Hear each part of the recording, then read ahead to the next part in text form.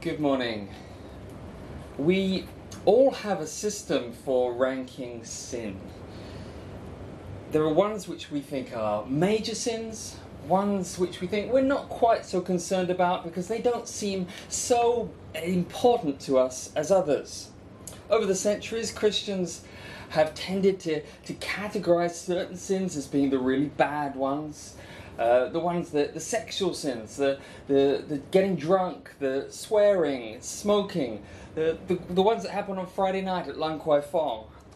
And then there are the other ones. The ones like a little bit of gossip or a little bit of criticalness. Those ones which maybe not quite so bad. And so we live our life segregating our lives into the major things and the minor ones. But the commandment that Jesus says is the greatest one is love the Lord your God with all your heart, all your soul, all your mind, and with all your strength. And it's easy for us as Christians to think that we're good, respectable Christians who have avoided all the major bad sins in our lives, when actually there's this whole other area of sins which we are not concerned about, which we have said that's okay, and yet maybe we are not loving God with everything that we're called to love Him with. So today we're going to look at one of those more subtle sins, which is called apathy. Now, when Tobin asked me to talk on apathy, I said, I'm afraid I just can't be bothered. But in fact, this is a topic which really resonates deep with my heart. And so I am speaking as much to me as to anyone else here this morning. 3 years ago, in China, a 2-year-old girl was knocked down by a truck. She was left bleeding and dying by the roadside. 18 people walked past her, and not one of them stopped. The rest of the world was shocked. China started morally questioning itself. How could we be so callous? How could we be so indifferent to the suffering of someone so small and young? One of my ex-students in Hong Kong was going down an escalator in Central, in rush hour. Got halfway down and then tripped and fell down the rest of the escalator, collapsed on the floor, hurt their leg, and was lying on the floor for 15 minutes during rush hour. Not one single person stopped to see if they were okay. Apathy. Nobody really cared. And someone said that out of 20 of the world's major civilizations, 19 of them have collapsed from within inside because no one really cared enough to sustain them. Now, the word apathy comes from a Greek word which means without strong passion, indifference, or simply who cares. And we're going to look today specifically at the issue of spiritual apathy today in the book of Haggai. Now, Haggai is one of those books in the Old Testament that we rarely read. In fact, when my wife asked me, what are you going to be preaching on? And I said Haggai, she thought I said Haggai, which is the Cantonese word for shopping. Now, you may prefer that I'm going to be talking about shopping this morning, but in fact, we're going to be looking at this book of Haggai. And to do so, we need to just do a little bit of background before we really get into the book. Now, in the Old Testament, Israel had kings who were supposed to lead God's people to follow God. But God's people ended up rebelling against God until the point where God sent in the Babylonian army to destroy Jerusalem and to take some of the most influential people off into exile, into Babylon, which is now in modern-day Iraq. And at the same time as they destroyed the city, they also destroyed the temple. Now, in Hong Kong, the shopping mall is at the center of Hong Kong society. But in Israel's day, the temple was really what defined the people as the people of God. Israel was a nation because God had made them a nation. He was what defined them as a people. And the temple represented God being at the center of his community. And without the temple, the people struggled to know who they really were. Now, for 70 years, this group of exiles in Babylon waited until one day the government changed and they were allowed to go back into their land if they chose to.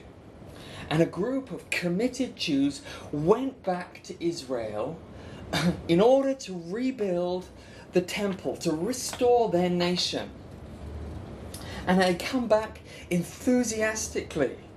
And they start rebuilding the temple, and they start building the foundations and the altar, and then they get opposition and they're forced to stop. And 14 years go by, and nothing happens to the temple. And then Haggai comes to speak to them. So this morning we're going to look at 3 questions. What is your passion? Where has your passion got you? And how does God become your greatest passion?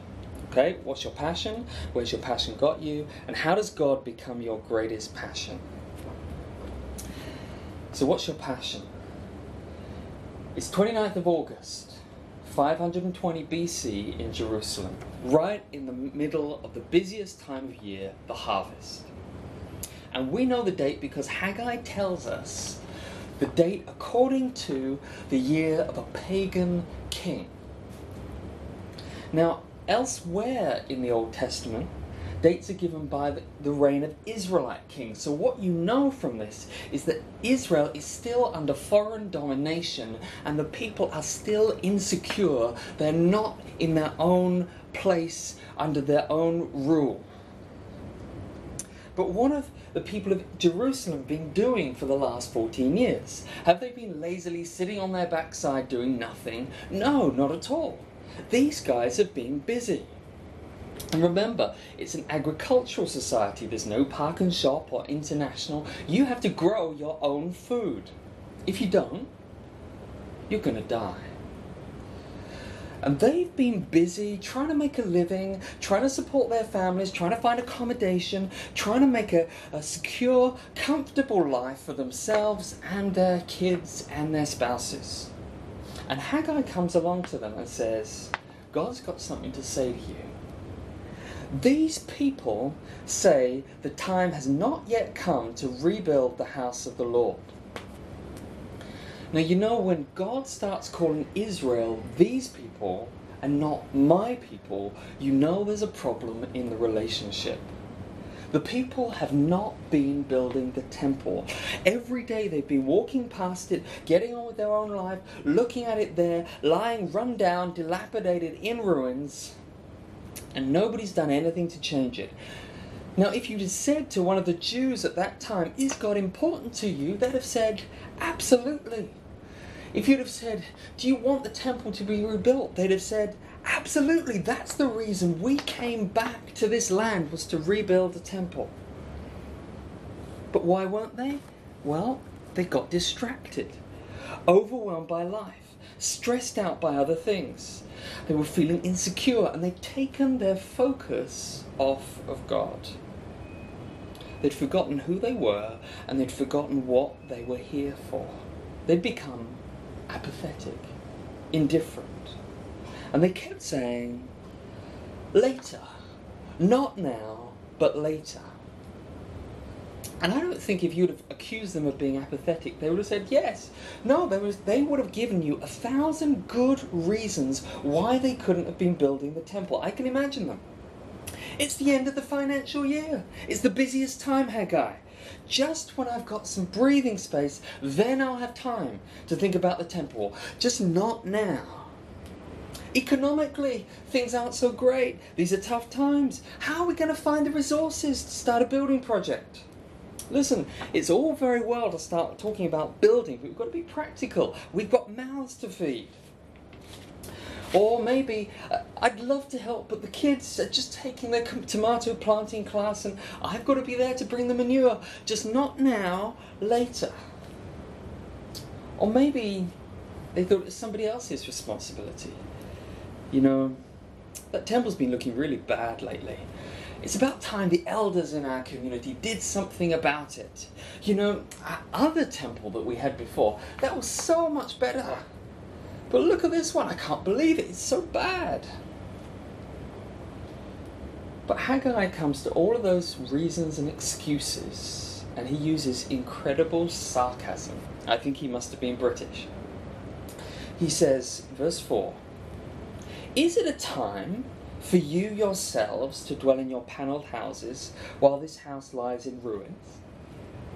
What he's saying is, yeah, it's interesting, isn't it? It's not a time for building God's house, but it seems a perfectly great time for you to build your own. In fact, not just building it, but adding extra panelling features on the side, renovating the kitchen, adding a jacuzzi in the bathroom, making sure that that gold-plated toilet seat, which has fallen off so many times, well, it's got to be fixed again, and I've got to wait for the builder, and I'd love to be helping building the temple, but not now, later.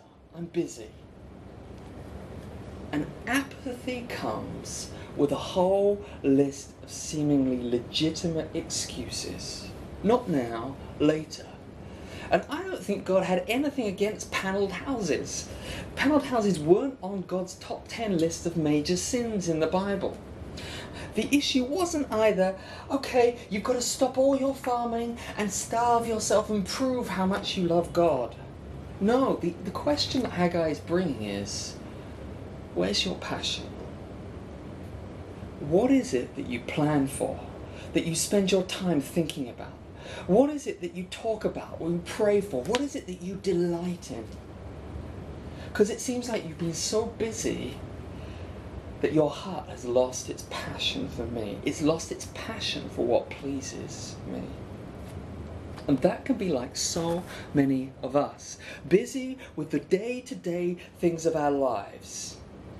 Good things, but we forget who we are and that we're here to glorify God with our lives.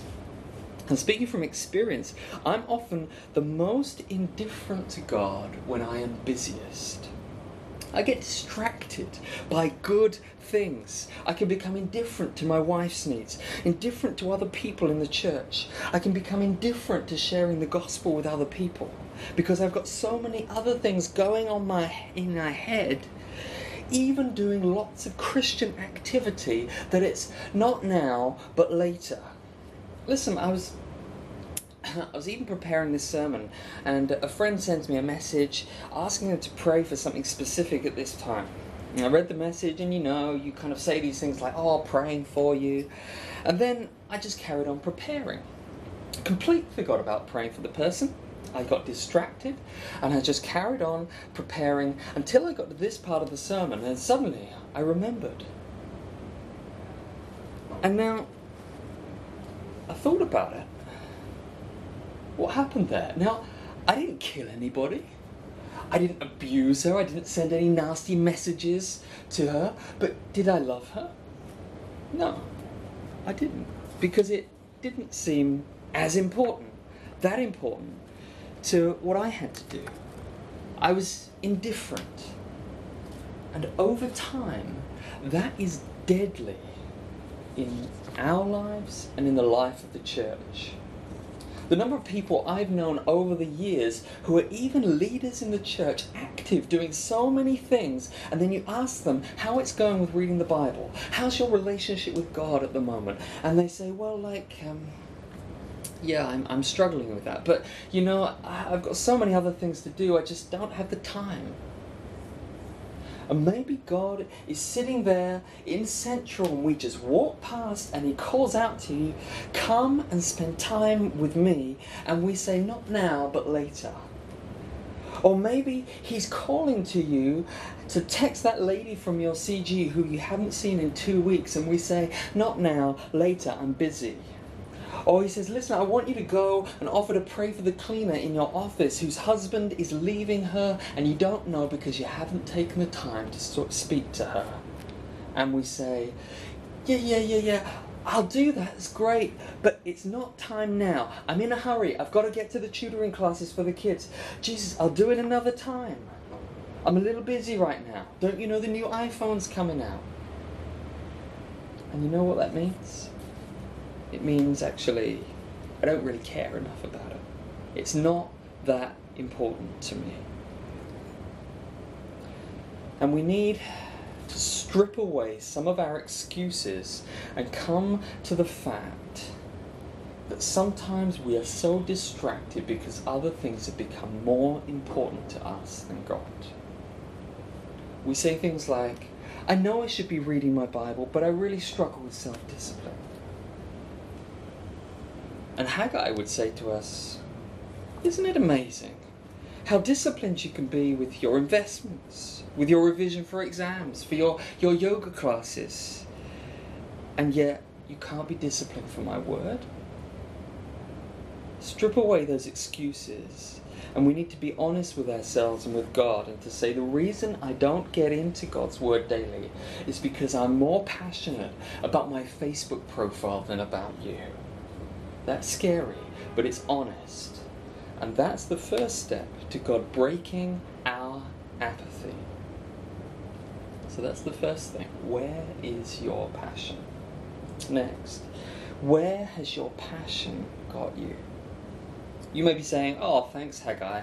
You really know how to make me feel good about myself. But here's the next step God takes his people on to move them out of apathy. He says this, consider your ways. In fact, he says it twice in verse 5 and in verse 7, so you know that this is important. Literally, he says, set your heart on your ways. Bring everything into the open and see your life as it really is. Think about things deep and hard. Be real. Examine yourself and consider where has your ceaseless activity got you? What is your real passion? Switch off your technology for just 5 minutes and actually begin to take a real assessment of your life. You know, people often complain about the education system in Hong Kong not producing people who can think critically. But I think the ultimate lack of critical thinking is our inability to examine our own lives in true perspective. Haggai verse 5 and 6 says this, you've sown much and harvested little. You eat, but you never have enough. You drink, but you never have your fill. You clothe yourselves, but no one is warm. And he who earns wages does so to put them into a bag with holes. Does that not sound like Hong Kong to you? Look at all your activity, where you're focusing on. Where is it actually getting you? You're working yourself to the bone, but are you truly satisfied? You're trying to make yourself secure, but are you secure? I mean, deep down, are you lastingly satisfied? Or are you just saying, okay, nearly there, but just a little bit more? We say just a little bit more, and then they raise the school fees, and we say a little bit more, and then the rents are going up, and a little bit more, and the education is becoming more competitive, and a little bit more. The jobs are harder to come by, and we've got to work harder, we've got to be busier. And it's not just the work we're doing, but underneath all that activity, we're all trying to prove ourselves. Because we think, once we prove that I'm valuable, that I'm worth something, then I'll be satisfied. I want to prove I'm a good mother, prove that I'm a good student, valuable employee. I want to prove I'm smart enough, cool enough, good looking enough, Christian enough. Prove that I'm worth something.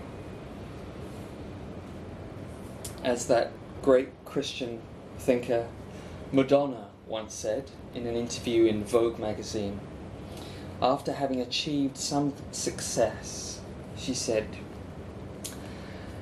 now I've got the verdict that I'm somebody, but the next day I realized that unless I keep going, I'm not. My ego cannot be satisfied. My sense of self, my desire for self-worth, my need to be somebody, it is not fulfilled. I keep thinking I've won it from what people have said about me and what the magazines and newspapers have written. But the next day, I have to go back and look somewhere else. Why? Because my ego is insatiable.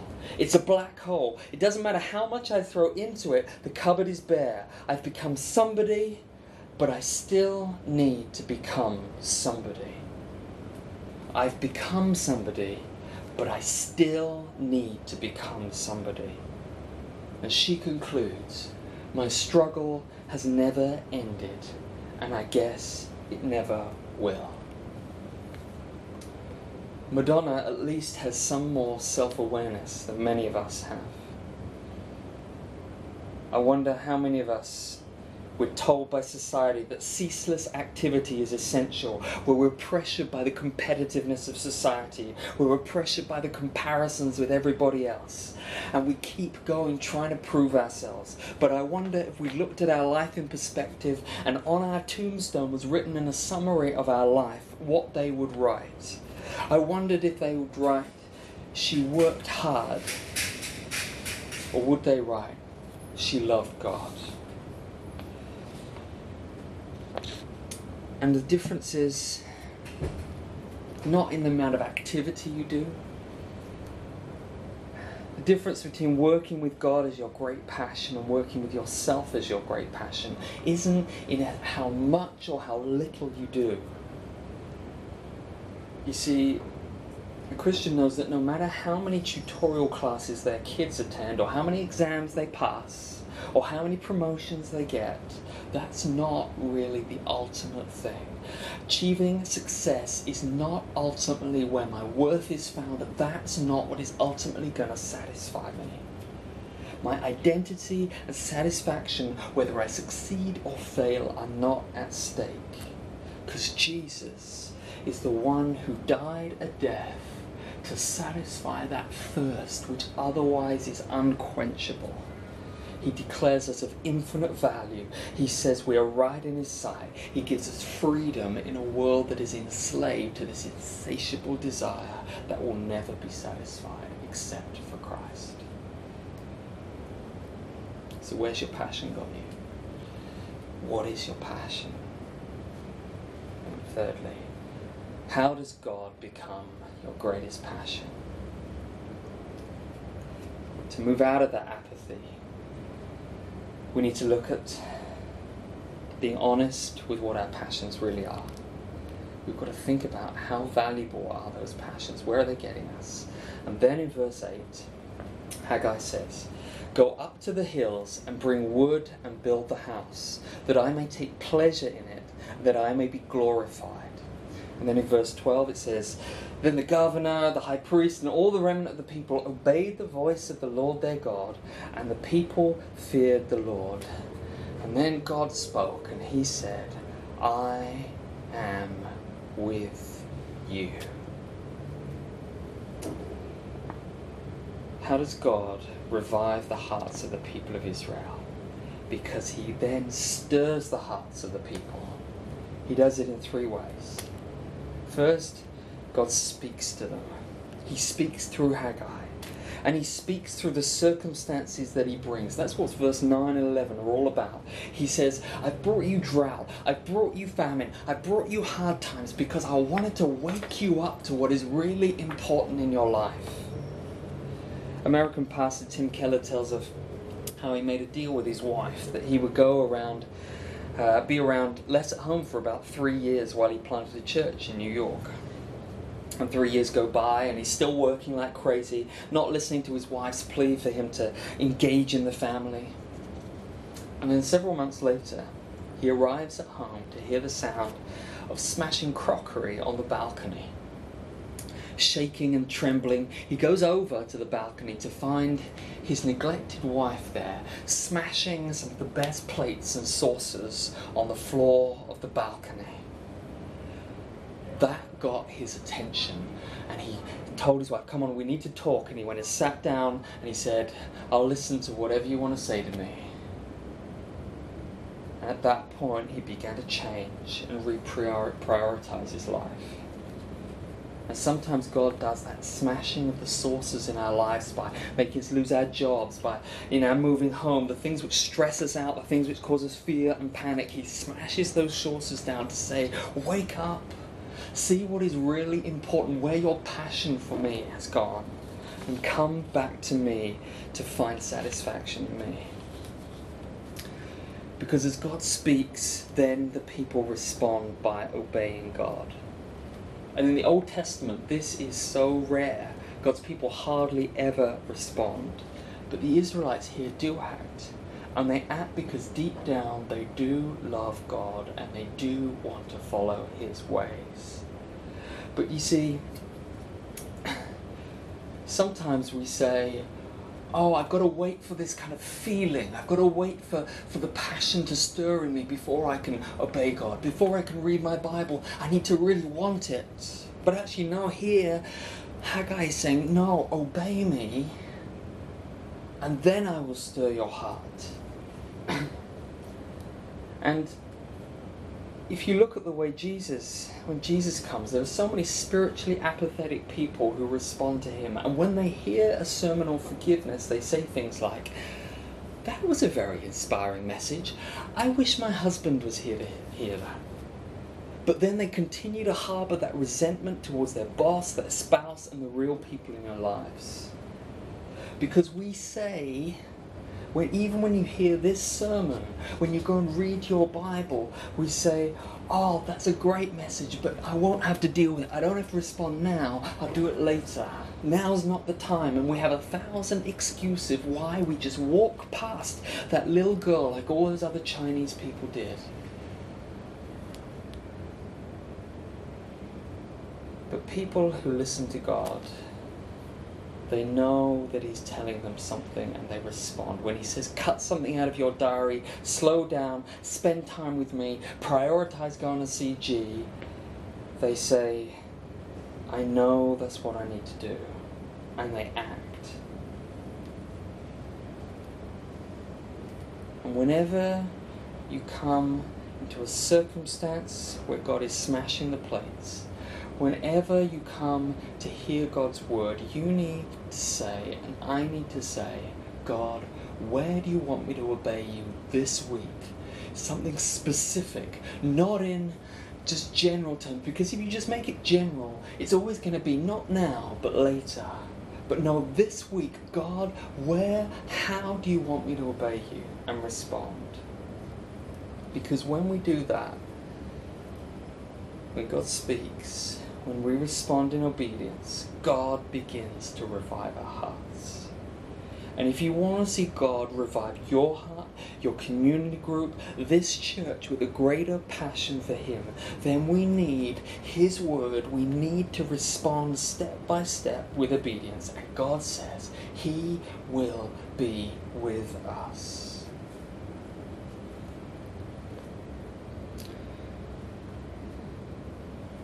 But we need to remember this. The Apostle Paul said that the gospel is Jesus Christ came into the world to save sinners, of whom I am the worst. There have been few Christians who were as passionate for God as Paul. And Paul knew that spiritual apathy is not a one-off problem. As you walk in obedience to Him, you will continually struggle in that fight between loving God above all other things and placing other things before Him. Apathy is a continuous fight that we need to do. But here's the beautiful thing. When God exposes the areas of your life where you need to love Him more and where you are loving something else, He does it so you can understand the gospel better. Because though we may be indifferent to God in many areas of our lives, walking past like those 18 Chinese people did, He is never indifferent to us. Jesus' passion was shown in dying on a cross for apathetic, unloving people like you and me, so that our hearts will be changed to have a consuming passion for Him, to be obeying Him, to not just walk past, to not say, not now, but later, but to say, God, now here I am. What do you want me to do? Change my heart. I want to be passionate for you. Let's pray.